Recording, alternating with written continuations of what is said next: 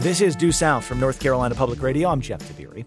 After World War II, European countries had hundreds of thousands of surplus weapons, tanks, artillery, and guns.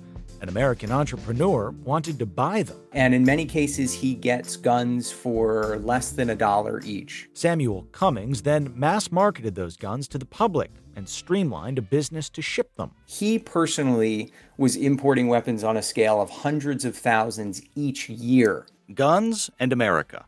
There are more guns in this country than in any other on Earth, and America is the leader in gun deaths, suicides by firearm, and mass shootings. We are the gun country. And while you're likely already aware of these facts, do you know how America got to this point, or who was one of the most influential people in growing the nation's gun market after World War II?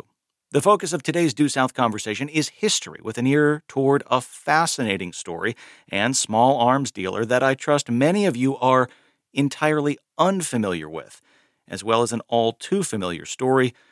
It is a killing of an unarmed teen. Joining us on the line from his home in Ruston, Louisiana, is Andrew C. McKevitt, the John D. Winters Endowed Professor of History at Louisiana Tech University. His new book, Gun Country, Gun Capitalism, Culture and Control in Cold War America, is out on November 7th. Andrew, welcome to Due South. Jeff, thanks so much for having me. Set the scene for us. World War II has ended. European countries are decimated. They've lost lots of people. They're in ruins. But in this post-war moment, there is an excess of firearms.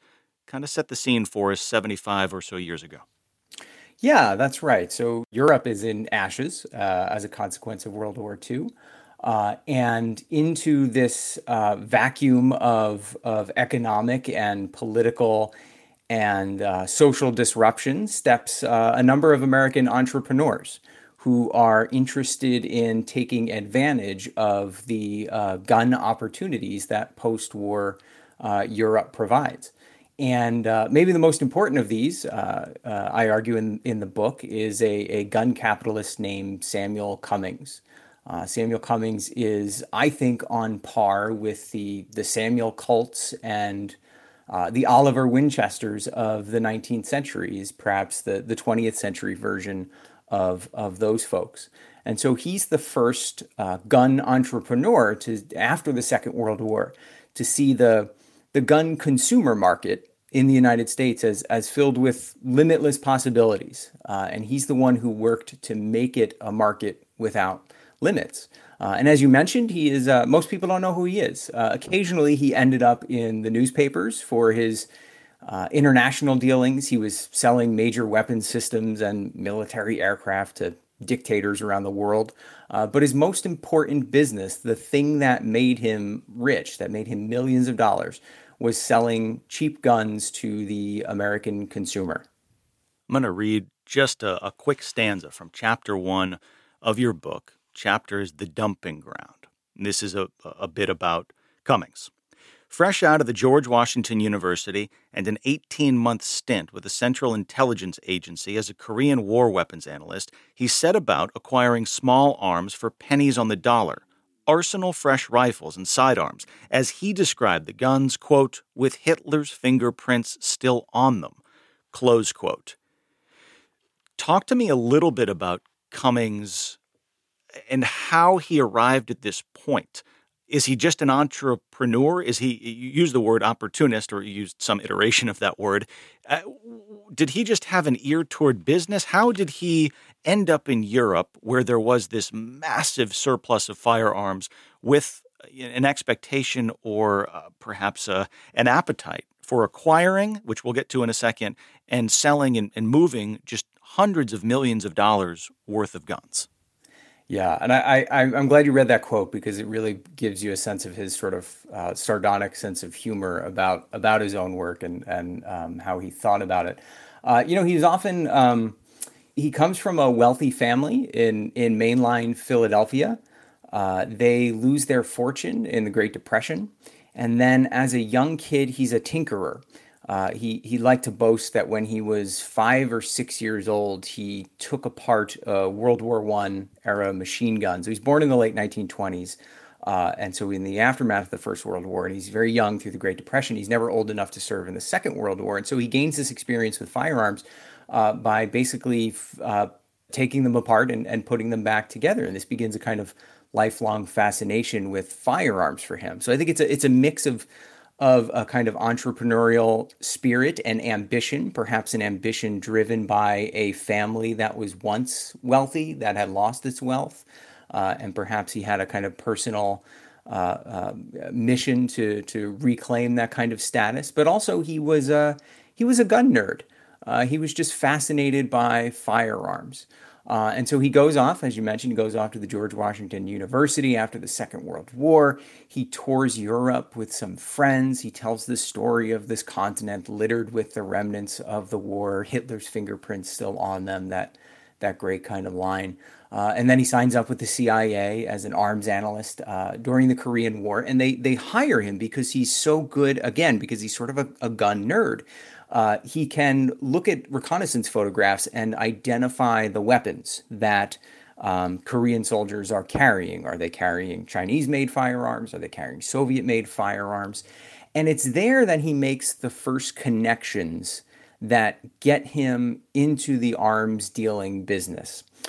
He says at one point he's actually sent on a mission with a team with the goal of buying leftover rifles from the war in Europe and transferring them to the nationalist government in Taiwan, which had just fled mainland China after the communist victory in the Civil War. And so he leaves the Civil War and he creates his own business, which he calls Interarms, which will then, over the next couple decades, become the world's largest private arms dealer, with Cummings at its head.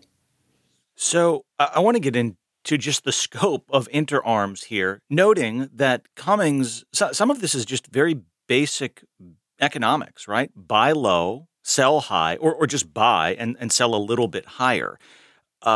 Before we get to the distribution of weapons, give us a snapshot, if you can, of these warehouses in Europe that are filled with rifles and weapons. Just how many are we talking about, and how quickly did Cummings act, and just give us a sense of his where this was and how he was purchasing them. Yeah, so we're talking about essentially every country in Europe that Cummings would be able to get access to. So everything in sort of Western Europe, countries that had not fallen behind the Iron Curtain. And so Cummings sets up business by essentially sending agents to each one of these countries. And sometimes these agents would literally set up an office across the street from the defense ministry of whatever country he's in, knowing that these countries had, sitting in warehouses, hundreds of thousands of rifles in most cases. And these are countries, unlike the United States, where gun ownership is not taken for granted, where gun ownership is mostly not protected by constitutional law or by statute.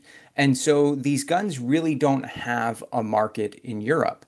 And Cummings recognizes that, knows that these guns, one, they can't be sold in Europe, and two, they're expensive to maintain. Just to have a warehouse full of hundreds of thousands of guns, those guns have to be maintained regularly, each one of them, where they rust and they rot.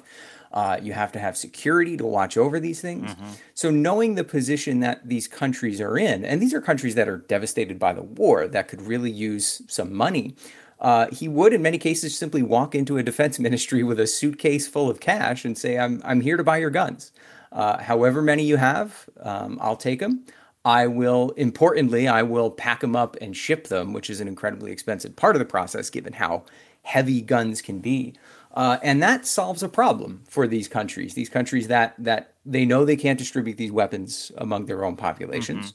Mm-hmm. They know that just simply getting rid of the weapons, in some cases, they would countries in Northern Europe would ship them out to the middle of the North Sea and simply dump them in the ocean. That's expensive too. And so Cummings is there to sort of solve that problem. And in many cases, he gets guns for less than $1 each. Here we're talking about military rifles. These are the biggest seller for him. The biggest one he buys out are the Mauser rifles. So Mausers are In a sense, they're kind of the AR-15 of their era. All right. They're manufactured in a dozen or more different countries, and they're based on an older German military design from the late 19th century. And so every country in Europe, essentially, most countries in Europe have their version of a Mauser, even some from Latin America. And so these are the ones he buys up, and he ships them over to the United States and gets them ready to sell to American consumers. Andrew McKevitt is the author of Gun Country. It's a new book. It'll be out in bookstores in early November. He's also a professor at Louisiana Tech, and we're discussing gun culture in America. We're discussing this fascinating character, Samuel Cummings. I want to stick with something you just said, and if this is just a ridiculously idealistic question, then please push back and tell me so. But theoretically, these countries didn't need to sell all these firearms for pennies on the dollar for $1 each. And you mentioned the cost of shipping them out to sea and dumping them, but couldn't they have destroyed them? Or was that just not really ever a viable option? I'm not sure about sort of the discussions that took place in these defense ministries when it came to these guns. In part, it's not that these countries didn't need guns anymore. What's also happening at this moment in the early 1950s is that these countries are joining NATO and the North Atlantic Treaty Organization. They're now becoming permanent military allies with the United States. And with that comes a flood of money and firearms from the United States, updated firearms that are being standardized to new bullet calibers. Most of these old firearms are not going to pass that test.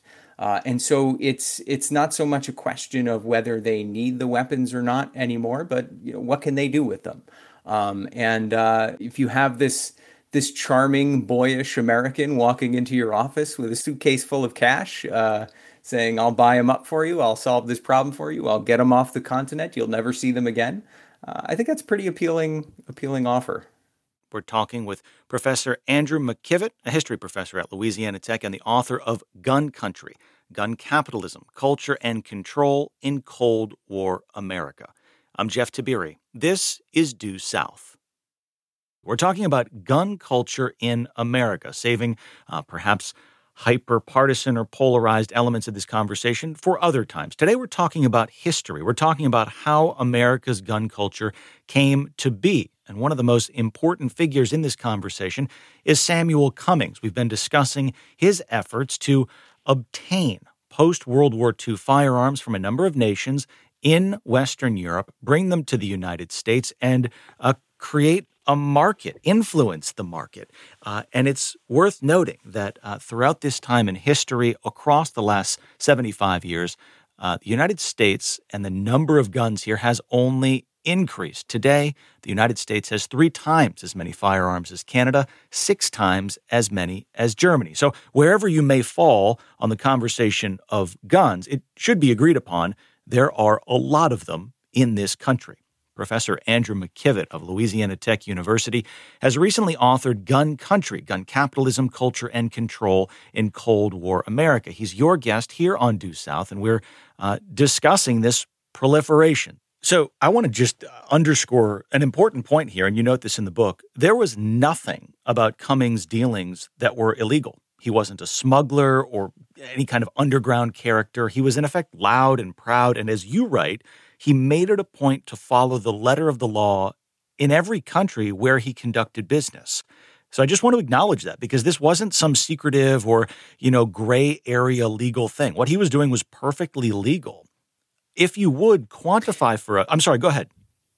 Oh, no, I was just going to say, that was important to him because the image of the arms dealer was a sort of shadowy figure, right? Who works in the shadows, who deals with illegal firearms from one group to another. And his argument was, there's not enough money to be made in that. What's the point of selling illegal arms or arms illegally to a group of 1,000 insurgents in some country on the other side of the world when I have a market of 10 million, 50 million, 100 million Americans ready to buy my guns and doing so legally?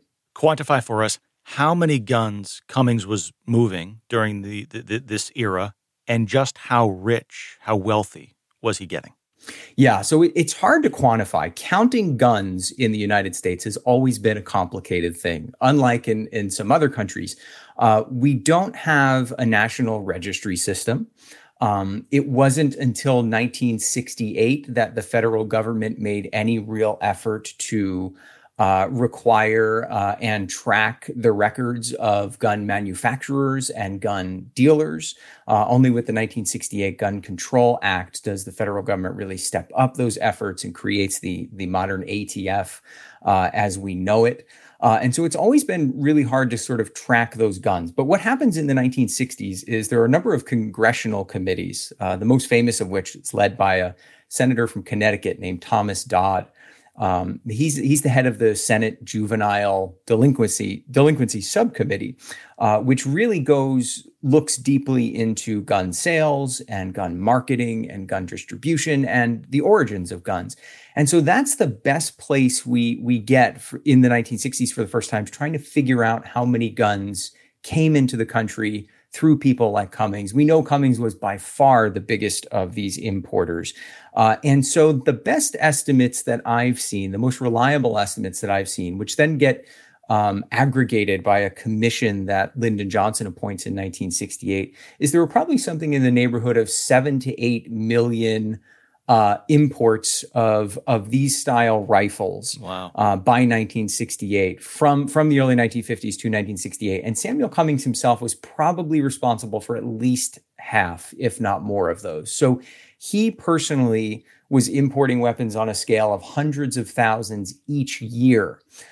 From about 1954, 1955 until 1968. And the Gun Control Act of 1968 actually really cuts off that flow and changes Cummings' business a great deal because it makes essentially the importation of these kinds of weapons no longer legal.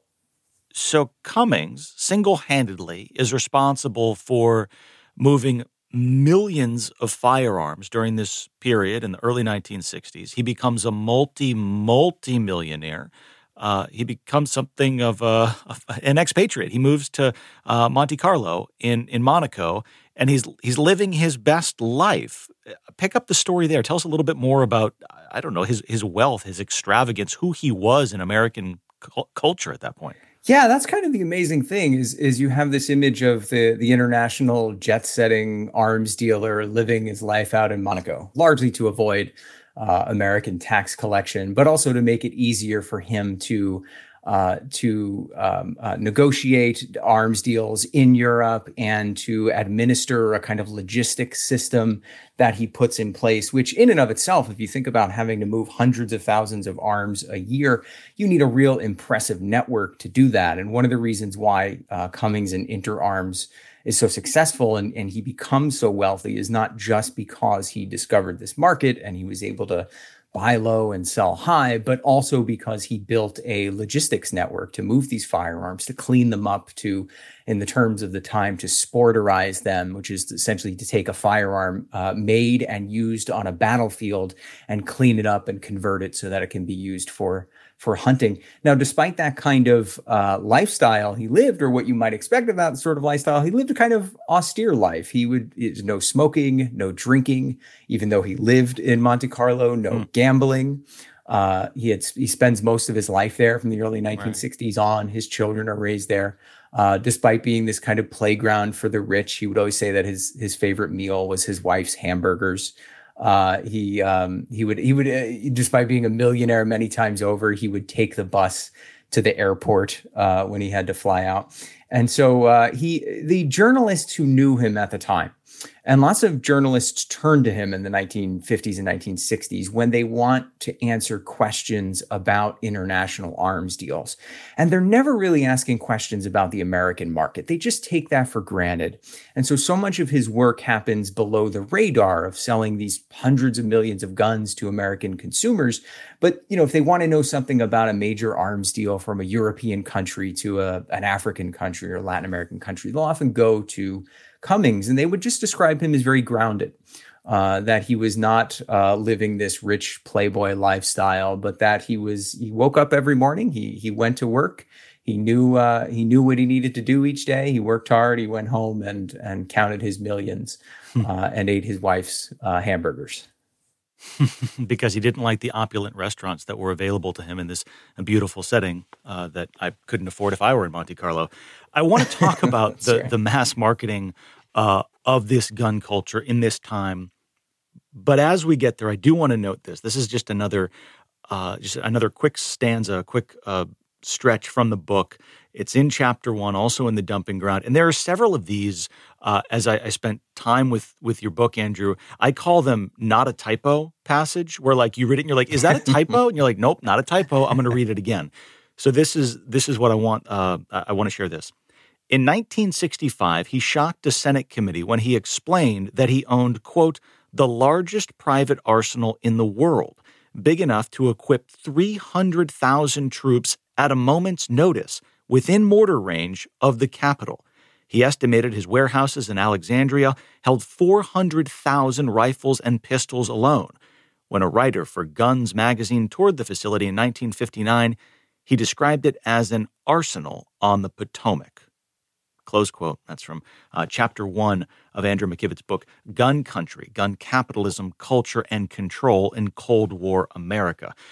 Samuel Cummings, the man who obtained all of these weapons, has them. He has hundreds of thousands of guns, and now he needs to sell them.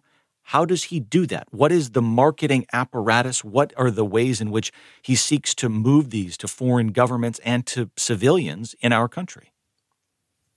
Yeah, well, it's twofold, and it all begins in those warehouses in Alexandria. It's kind of amazing today if you go to the waterfront in Alexandria. It's $1 million townhomes. It's, again, restaurants I can't afford to eat in. It's lots of beautiful entertainment. It's all well landscaped. 50, 60, 70 years ago, though, that area was a whole bunch of warehouses housing Samuel Cummings guns. And interestingly, right next to the warehouse that housed all the newsprint for the paper for the Washington Post, which would incidentally get that paper from Finland, sometimes on the same ships that were shipping Samuel Cummings guns. And so from those warehouses, he had two ways of distributing his guns. First was through his own retail business. It was called Hunter's Lodge. And Hunter's Lodge was, I would say, a really sort of innovative consumer institution in the ways that it marketed guns. And it's thanks to Cummings and a handful of other entrepreneurs that gun advertising in this era, in the beginning of the 1950s, really takes a turn. If you look at gun ads, it's no longer about the gun as a kind of investment, as a connection to traditions like hunting or family hobbies. Often these older ads would show like a father and a son hunting, and the father showing the son the quality of the gun and how it's a tool for this long held family tradition. Instead, Cummings ads, the Hunter's Lodge ads, are about pure crass consumerism. Cummings crams dozens of guns on the page. And since they're all war surplus firearms that he's buying up for $1 or less, they're selling for a fraction of what a brand new rifle would cost from a big name manufacturer like a Remington or a Winchester, which a quality hunting rifle at the time in the early 1960s, say, might have gone for $150 or $200. Cummings will sell you a Carcano or a Mauser rifle for $10. And he would joke about it that it was a throwaway gun. After you bagged your first deer, you could just leave it out there in the woods. And so this is the first way in which he distributes these guns. He sells them himself, but more importantly is he builds a network of distributors and retailers. And he becomes the biggest distributor of firearms to retailers around the country. And that's not just gun shops. That's department stores and even five and dimes and places where today we wouldn't think about going to buy a rifle, but in the 1950s it was common to find guns there. And so he builds that network of thousands of retailers where he's able to distribute these firearms. And eventually that he phases out the Hunter's Lodge business in the early 1960s, or mid 1960s, he passes it off to some associates, and he instead just focuses on the distribution where the real money is made, because each retailer multiplies his sales exponentially. By this time, in 1968, one in every three guns sold annually in America was an import. We're talking with Professor Andrew McKevitt, a history professor at Louisiana Tech and the author of Gun Country. So let's pick up the conversation, Andrew, where we were. InterArms, the company that Cummings created, has this apparatus of a couple hundred people, and they're moving weapons throughout the country. I guess I do want to ask this before I forget. Is there any opposition? Are there any hurdles? Is there anything that is slowing down what they're doing? Or is it emblematic of gun culture in America, and it's really just growing rapidly? Yeah, the short answer is no. This is very much a golden age of gun consumerism in the United States. It's funny if you read sort of gun forums on the internet. Of course, I'm the person who does that. You'll often come across older folks who remember this era, the pre-1968 era, as a golden age for finding just treasures, essentially gun treasures from around the world. They'll talk about the Mausers or the Carcanos or other firearms that they were able to find and buy in that era, which they could no longer purchase after 1968. But what happens in the early 1960s is the beginning of what we would think of as the modern gun control movement. And that really comes out of the Senate, that comes out of the aforementioned Senator Thomas Dodd, who's using his powerful position on the juvenile delinquency subcommittee to investigate gun dealers. He first goes after what to him seems like the social problem. And those are mostly handguns. There's an important divide or distinction to be made in this era between the impact of handguns as a tool of violence and rifles as a tool of violence. Sam Cummings was importing handguns, but most of his sales came from those rifles that were, in a sense, military weapons that had been used on battlefields in Europe. Thomas Dodd first goes after pistols and handguns and revolvers, believing that those are causing social problems in urban settings. And so he's often interviewing police chiefs, talking about the consequences of handguns flooding into cities. And what he comes to learn is that it's not just the Sam Cummings of the world who are bringing firearms into the United States, but there are other entrepreneurs who are bringing cheap handguns into the United States. And these are not war surplus weapons. These are not weapons that were used on European battlefields, but weapons that are instead cheaply manufactured in post-war Europe, where sort of fly-by-night companies that had maybe had a bit of experience in metalworking or engineering would be contracted to make cheap handguns. We're talking about handguns that could sell as cheaply as $8 or $10 for retail in the United States. And this is where we see the first real sort of effort to control firearms in the early 1960s. And then it's only after November 22nd, 1963, and the assassination of President Kennedy by allegedly Lee Harvey Oswald. That's not a debate I'd prefer to throw myself into. Not today. But allegedly, that's right, not today. But having used a Carcano rifle, one that had been imported from Italy, not by Cummings, because Cummings himself then said that he was glad he got out of the Carcano market when he did. He had already bought up all of the quality weapons he wanted from Italy, and this was among the scraps he left over afterward. But it's then that Thomas Dodd's committee turns its attention also to long guns, to rifles, and to shotguns. And so that's going to be 5 years of committee work, of proposed laws that stall in Congress, but that eventually pass in 1968. And in the lead up to those years, people like Sam Cummings are accelerating their importing, knowing that eventually Congress is going to clamp down on them. And so by 1968, Cummings' warehouses are overflowing because he knew that some kind of restrictions were coming. And so once that law hit in 1968, he had years worth of stock that he could still distribute into the 1970s.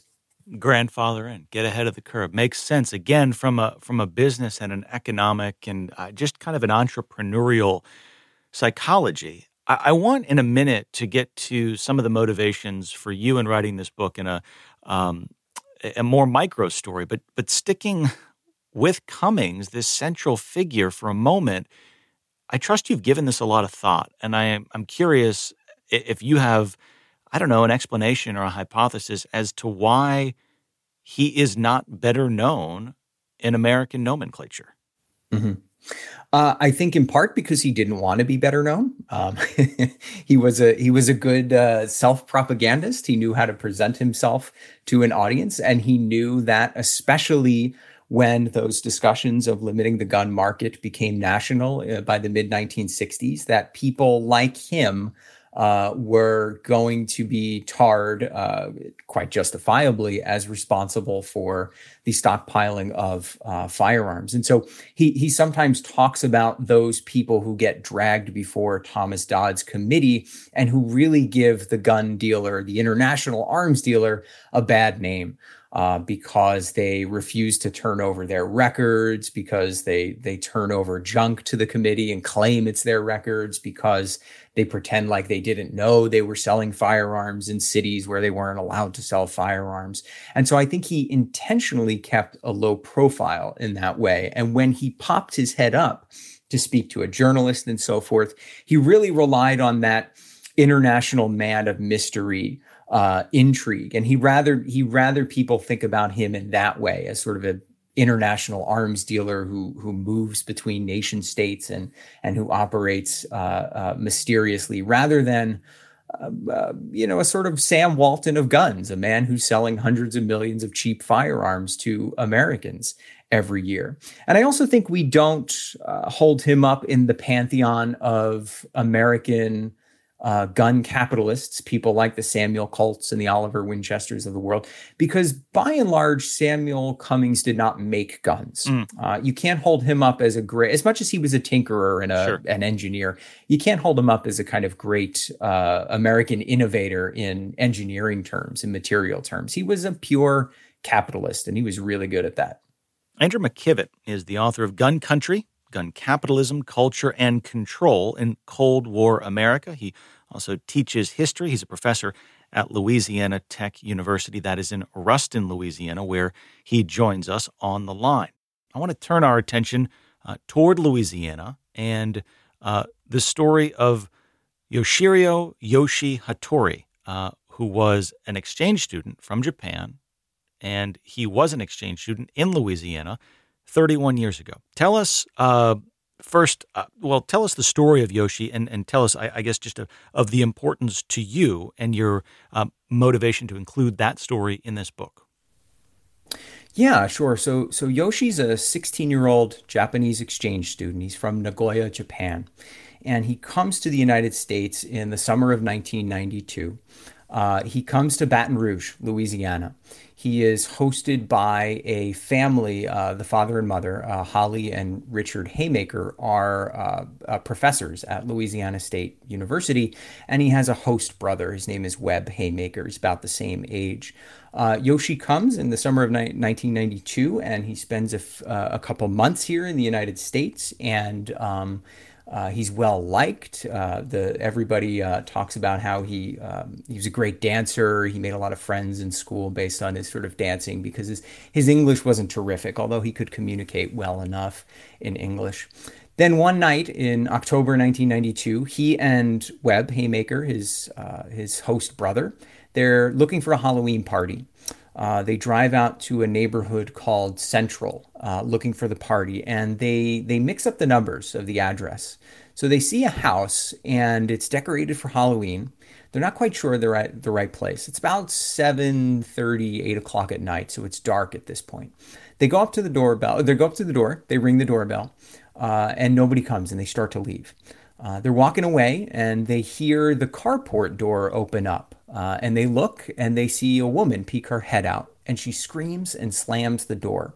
Yoshi had said at that point, "We're here for the party." And so they're confused, sort of nonplussed, and they make their way back to their car. They hear the door open again, and they see a man standing there in silhouette. It's hard to see what he's holding in his hand. Yoshi apparently didn't quite see it, but Webb had an idea of what was going on. Yoshi started to approach very quickly up the driveway, saying, "We're here for the party, we're here for the party." Seconds later, the man standing in the doorway, his name was Rodney Piers, a 31-year-old butcher at the local Winn-Dixie. He pulls the trigger on his .44 Magnum Smith & Wesson handgun, and it sends a bullet crashing through Yoshi's chest. He's dead before he arrives at the hospital. This was a story I didn't know anything about until I arrived here in Louisiana. So my first book had nothing to do with guns. It was about consumerism and consumption between the United States and Japan in the 1970s and the 1980s. So I was interested in Americans buying and using things like Japanese cars and VCRs. I wrote a lot about anime, that's Japanese cartoons essentially, and American fans of them in the 1970s and the 1980s. So when I arrived in Louisiana, I asked myself, what does Louisiana and Japan have in common? Like, how can I sort of contribute or learn from this new place I've come to? So I think I started with something as simple as a Google search for Louisiana and Japan, and I came across Yoshi's story. And what really struck me about it was not that this was another sort of horrific tragedy in a nation full of horrific tragedies. At this point, by the time Yoshi's killed, we're talking about 30,000 Americans killed with guns each year. But it was the international response to it. As someone trained to write about international history, the response in Japan to this killing was really remarkable. It becomes known as the Freeze case, and it gains national attention, and it becomes a part, in some ways, of U.S.-Japan relations at that moment. So there are many places to go from here, but it's truly this clash of cultures. And a couple of things I just want to note here, just to kind of set the framing of this and why Yoshi's death was viewed as so unbelievable in many pockets and corners of Japan. How can this even be something that transpires? One other thing that I think it's important to point out, in the United States, there are often about 2 steps to getting a gun. And sometimes it's just one step, buying the gun. But sometimes you need to pass a background check that includes, criminal convictions and immigration status, things like that. For context, for comparison's sake, in Japan, there are 13 steps to getting a gun. I won't read them all, but I'm just going to read several of them. You have to join a hunting or a shooting club. You have to do an interview with police in which you describe why you need a gun. You have to apply for a gunpowder permit. You have to obtain a certificate from a gun dealer. You have to allow the police to inspect your gun storage, and that storage has to, be adequate. You have to have an ammunition locker. Then you have to pass an additional background review. I mean, these are diametrically opposed gun cultures. So in the aftermath of Yoshi's death, tell us what, if anything, transpired. Well, the reaction in Japan is just pure horror. How could something like this happen? How could a society allow this sort of thing to happen? How could a society sanction anyone answering their door, coming to their front door when somebody knocks or rings the doorbell, and doing so armed? In the aftermath of this, there are new warnings in Japan to travelers going to the United States. There's a few other notable murders in the United States of Japanese tourists or Japanese students here. The Japanese Foreign Ministry publishes a language guide that tries to teach Japanese tourists, many of whom are familiar with language or with English from language classes in school, but mostly a rather sort of simplistic English, teaching them colloquial phrases like what freeze means. Because there was a lot of debate, as you said, over this cultural miscommunication. Did Yoshi understand what freeze meant when Rodney shouted it as Yoshi approached him? What does stick 'em up mean? These sorts of things. And so America gets affirmed or confirmed its reputation as the gun country is confirmed in Japan as a consequence of this. And this reaction only intensifies 8 months later, May 1993, when a jury of his peers in East Baton Rouge Parish finds Rodney Piers not guilty of manslaughter charges. They say that he justifiably feared for his life. And once again, Japan asks how any civilized country could allow this sort of thing to happen. But another thing that fascinates me about this story is that what comes out of it is a a kind of international, or we might say in my field, transnational movement for gun control. And that's when Yoshi's parents, Mieko and Masaichi Hattori, they connect with Yoshi's host parents, Holly and Richard Haymaker, to launch a kind of gun control campaign. Reliving or retelling a tragedy that played out in Louisiana 31 years ago with the killing of Yoshi Hattori, a Japanese exchange student who was unarmed and knocked on the wrong door seeking a Halloween party. I want to ask, just before we move on, Rodney Pierce, still alive? Yes, as far as I know, he has since the acquittal in 1993. I should also mention that he's found guilty in a civil case in 1994 and is held liable for Yoshi's death and is required to pay about $600,000 as a consequence. It's not money he was himself ever going to be able to pay off, and so that essentially makes him bankrupt. I know, as far as I know, he divorces his wife, Bonnie. That was her name. She was the one who shouted for him to get the gun. And the last time I'd heard anything, occasionally the local media sort of checks up on him every so often. We have an anniversary of Yoshi's death. Last year was the 30th. They check in with him, and he just has no interest in speaking to the media. So as far as I know, he is still around. He would be in his mid-60s at this point. Andrew, you mentioned Yoshi's parents in Japan. You mentioned his host family here in Louisiana. Take us through what transpired there. Yeah, in fact, immediately after Yoshi's death, at the memorial service for him in Japan, his parents, Mieko and Masaichi, they begin a signature campaign. They start handing out flyers to the hundreds of people who come to mourn Yoshi, and they ask them to collect signatures among their friends in Japan with the goal of asking the United States government to not just do something about gun ownership, but more along the lines of Japan's approach to guns, eliminate guns from society. The gun is the problem, is their argument. We often hear gun rights activists say the gun is not the problem. For the Hattoris, the gun was the problem, and in fact, they were very sort of merciful and forgiving toward Pierce himself, and said, "We don't blame Rodney Pierce. Rodney Pierce is a victim of a gun culture, of a society that puts the gun first and foremost above human lives." And so this gun control campaign that they begin, they collect 2 million signatures in Japan. Which is pretty extraordinary. Think about Japan's about 120 million people. So 2 million, one out of every 6 people, or 1 out of every 60 people in Japan signs this petition. They connect with Yoshi's host family in the United States, the Haymakers. Richard Haymaker himself takes a year off work to build an organization called Louisiana Ceasefire. It's one of a number of state-level ceasefire organizations. He's connecting with national and international activists. And what interests me about this is not that they succeed, because they don't succeed, because in part this is a story about polarization already being set in so rigidly and statically 30 some odd years ago. What's interesting to me is that their argument is that the rest of the world's liberal democracies, they don't live like this, and we don't have to live like this either. We don't have to have 30,000 lives. We don't need to lose 30,000 lives every year as a consequence of our gun culture. And it's a compelling argument, the idea that there are solutions. Japan, for instance, shows us how to create a society without gun violence.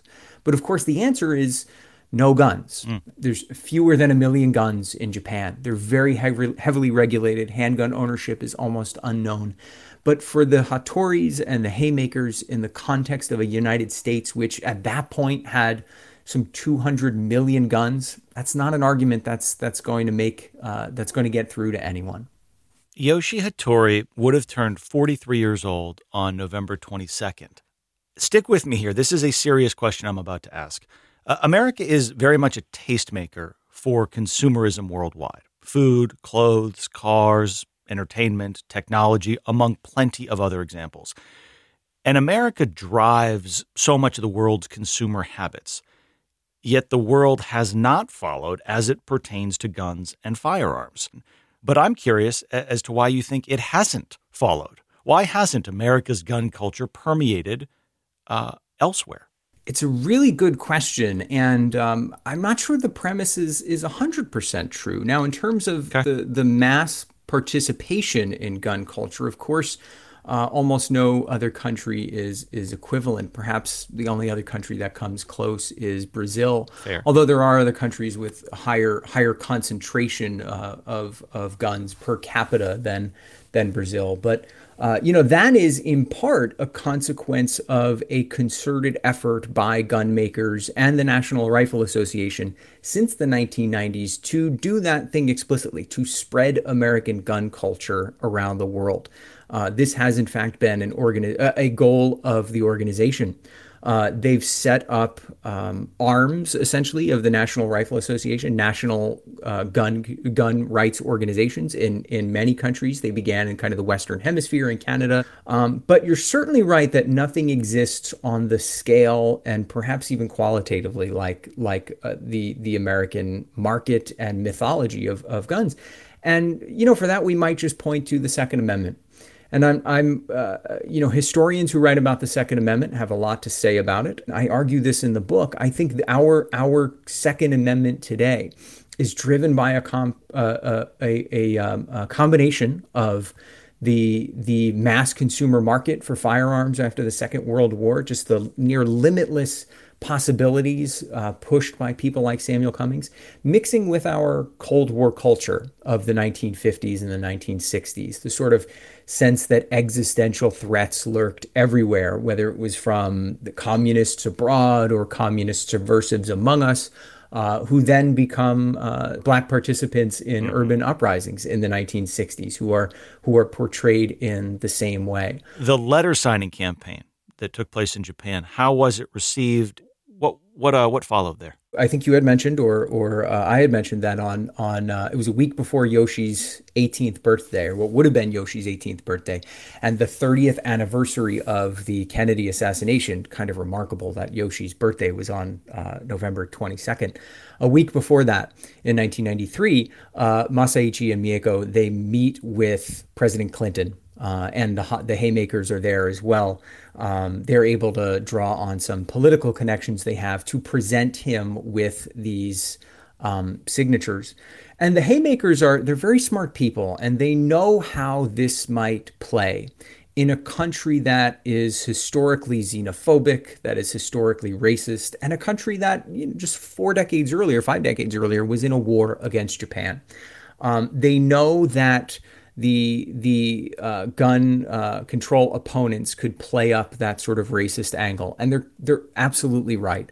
The gun rights movement, when it notices what the Hattoris are doing, they say that this is an effort to undermine our democracy. They even use sort of racist language they draw upon from the war, that this is a sneak attack on American gun rights, So yes, that reaction is there. The Haymakers are very attentive to the ways that race intersects in so many different ways in their gun control movement. And perhaps it's one reason why things don't take off. As one of the jurors said in the Pierce trial, in the aftermath, reflecting on the Hattori's campaign, I don't want those foreigners telling me what to do. And a young, unarmed person of color knocking on the wrong door, getting shot, losing his life. This is not a story that was unique to 1992, and it's something we're still hearing about today. That's right. Andrew McKevitt is the author of Gun Country, Gun Capitalism, Culture and Control in Cold War America. He is also a professor of history at Louisiana Tech University, and he has been our guest here on Due South. Andrew, thank you so much for the time. Jeff, thanks so much for having me. I really appreciate this. You've been listening to Due South on North Carolina Public Radio, WUNC. Remember that you can learn much more about our show and find past episodes by visiting DueSouthRadio.org. You can also listen to us on that old-fashioned terrestrial radio weekdays at 10 a.m. Find that stream at WUNC.org. Thanks for listening.